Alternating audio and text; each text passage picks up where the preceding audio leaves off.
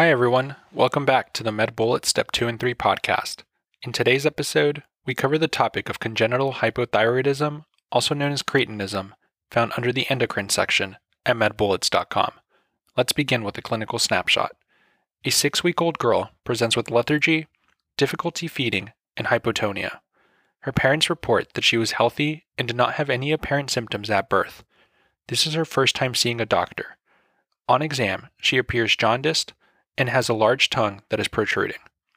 Let's continue with an introduction to congenital hypothyroidism. Clinically, it is defined as thyroid hormone deficiency present at birth. Cretinism refers to the state of developmental delay secondary to untreated congenital hypothyroidism.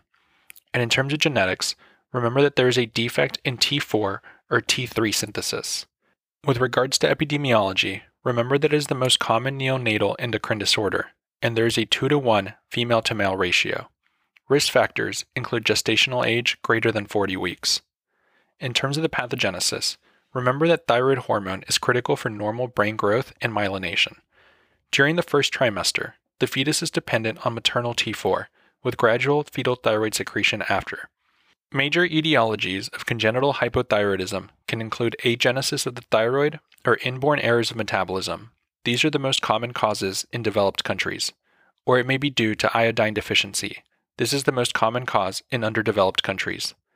Also remember that maternal antithyroid antibodies that cross the placenta are a rare cause.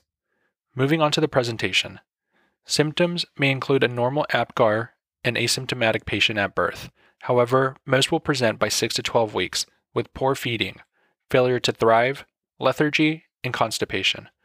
On exam, one may note a low body temperature, a large anterior fontanelle, jaundice, coarse facies with macroglossia, an umbilical hernia, hypotonia, developmental delay, and mottled dry skin.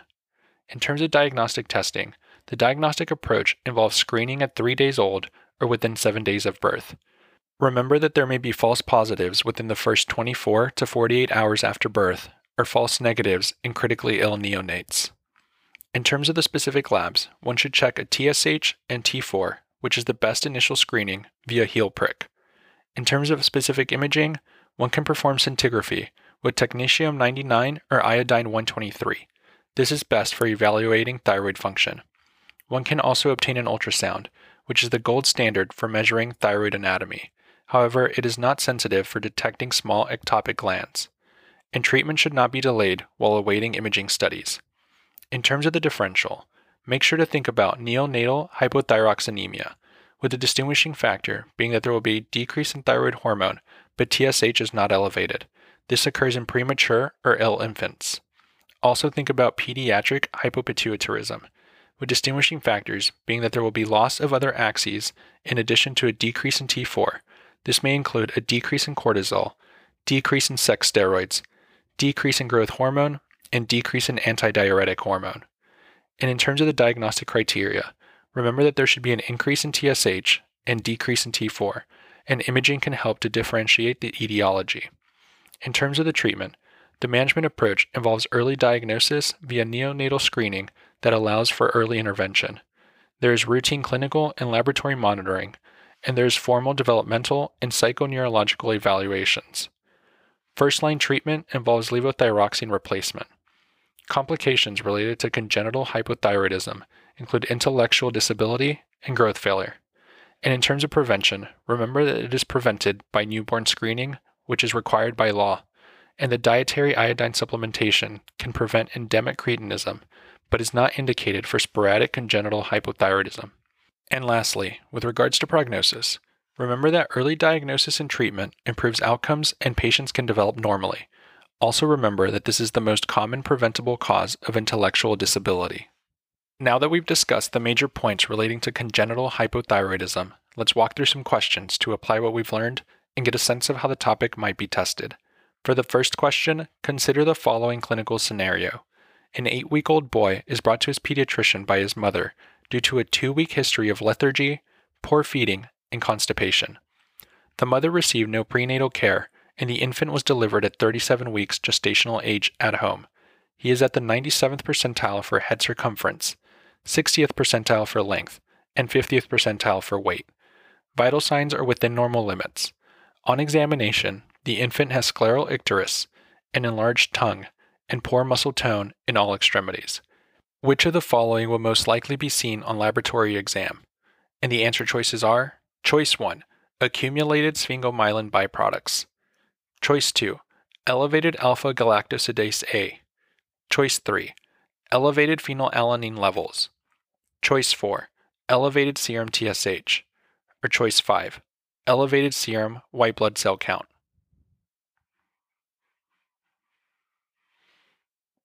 The best answer to this question is choice 4, elevated serum TSH. This patient's presentation of poor feeding, constipation, lethargy, prolonged newborn jaundice, hypotonia, and macroglossia is consistent with congenital hypothyroidism, which would present with elevated serum TSH and decreased serum T4 levels on lab exam. Congenital hypothyroidism commonly presents with poor feeding, constipation, lethargy, hoarse cry, prolonged newborn jaundice, hypotonia, macroglossia, umbilical hernia, and increased head circumference. The most common cause of congenital hypothyroidism is thyroid dysgenesis. Most newborns do not display symptoms at the time of birth, so neonatal screening is mandated in all states for detection.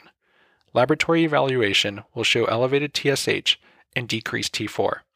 Early initiation of thyroid supplementation with levothyroxine is crucial to prevent permanent neurodevelopmental damage. Let's also discuss why the other choices are incorrect. Choice 1. Accumulated sphingomyelin byproducts are seen in Niemann-Pick disease, which presents with progressive neurodegeneration, hepatosplenomegaly, and a cherry red spot on the macula. Niemann-Pick disease would not present with features of hypothyroidism, such as constipation, prolonged newborn jaundice, or macroglossia. Choice 2.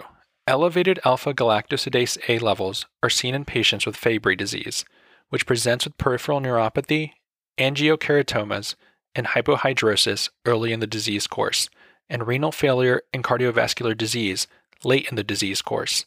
This patient lacks these findings and presents with features more consistent with hypothyroidism, such as hoarse cry, prolonged newborn jaundice, and macroglossia.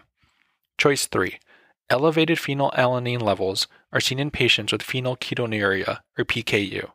Patients with PKU present with intellectual disability, seizures, musty body odor, and hypopigmentation of the skin, hair, and eyes.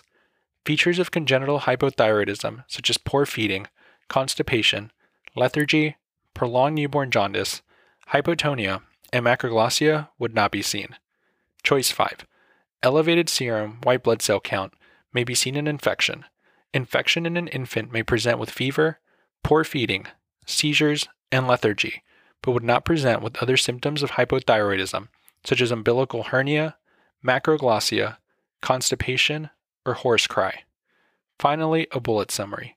Congenital hypothyroidism presents with an elevated serum TSH and decreased serum T4 on laboratory evaluation. For the second question, consider the following clinical scenario. A 7-week-old infant girl is brought to the physician by her mother with a 3-day history of lethargy, poor feeding, and infrequent bowel movements. Birth occurred vaginally without complications. APGAR scores were 9 and 10 at both 1 and 5 minutes, and the infant was not found to have any medical issues. Prior to 3 days ago, she had been feeding normally. Temperature is 96.4 degrees Fahrenheit, or 35.8 degrees Celsius. Blood pressure is 78/44. Pulse is 110 beats per minute, and respirations are 40 breaths per minute. Exam shows a lethargic, jaundiced infant with dry mottled skin, a large anterior fontanelle, and a hoarse cry. Her face appears coarse, and there is macroglossia. Which of the following will most likely be seen on lab values? And the answer choices are: Choice 1, elevated liver enzymes. Choice 2, elevated thyroid stimulating hormone. Choice 3, leukocytosis. Choice 4, microcytic anemia with target cells on peripheral blood smear. Or choice 5, normocytic anemia with schistocytes on peripheral blood smear.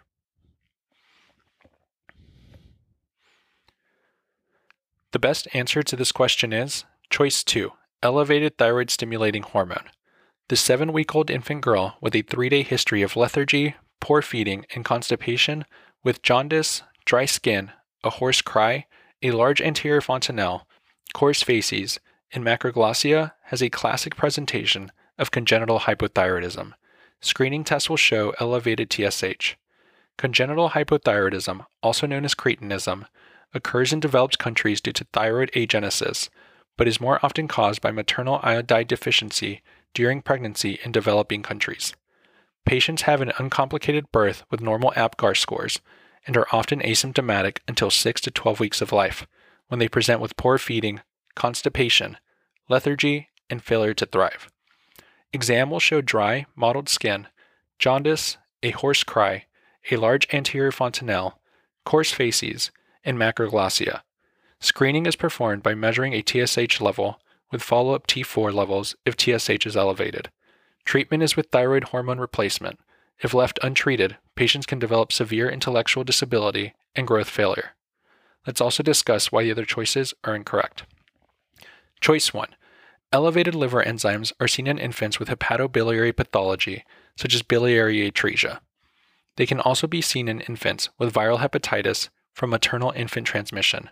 While both of these conditions would cause poor feeding, lethargy, and jaundice, they do not explain the hoarse cry, large fontanelle, coarse facies, and macroglossia seen in this patient. Choice 3. Leukocytosis is seen in infection as well as in leukemias. This patient does not have signs of infection since they have normal vital signs, and a leukemia would not explain her physical exam findings of hoarse cry, large fontanelle, coarse facies, and macroglossia. Choice 4. Microcytic anemia with target cells on peripheral blood smear describes thalassemia. There are multiple types of thalassemia, and while some can present with poor feeding, lethargy, and jaundice, they would not explain this patient's exam findings of hoarse cry, large fontanelle, coarse facies, and macroglossia. Choice 5. Normocytic anemia with schistocytes on peripheral blood smear describes a hemolytic anemia. Hemolytic anemias can cause poor feeding, lethargy, and jaundice, but they would not explain this patient's exam findings of hoarse cry, large fontanelle, coarse facies, and macroglossia. Finally, a bullet summary. Congenital hypothyroidism, aka cretinism, presents between 6 to 12 weeks of life with poor feeding, lethargy, constipation, and failure to thrive, and is associated with classic physical exam findings of dry mottled skin, hoarse cry, large anterior fontanelle, coarse facies, and macroglossia. That's all for this review about congenital hypothyroidism. We hope that was helpful. This is the MedBullets Step 2 and 3 podcast, a daily audio review session from MedBullets, the free learning and collaboration community for medical student education. As a reminder, you can follow along with these podcast episodes by reviewing the topics directly on medbullets.com. You can listen to these episodes on the MedBullets website or phone app while reading through the topic. If the MedBullets podcast has been valuable to you, we'd be thrilled if you considered leaving us a 5-star rating and writing us a review on Apple Podcasts. It will help us spread the word and increase our discoverability tremendously. Thanks for tuning in. We'll see you all tomorrow, right here on the MedBullets Step 2 and 3 podcast.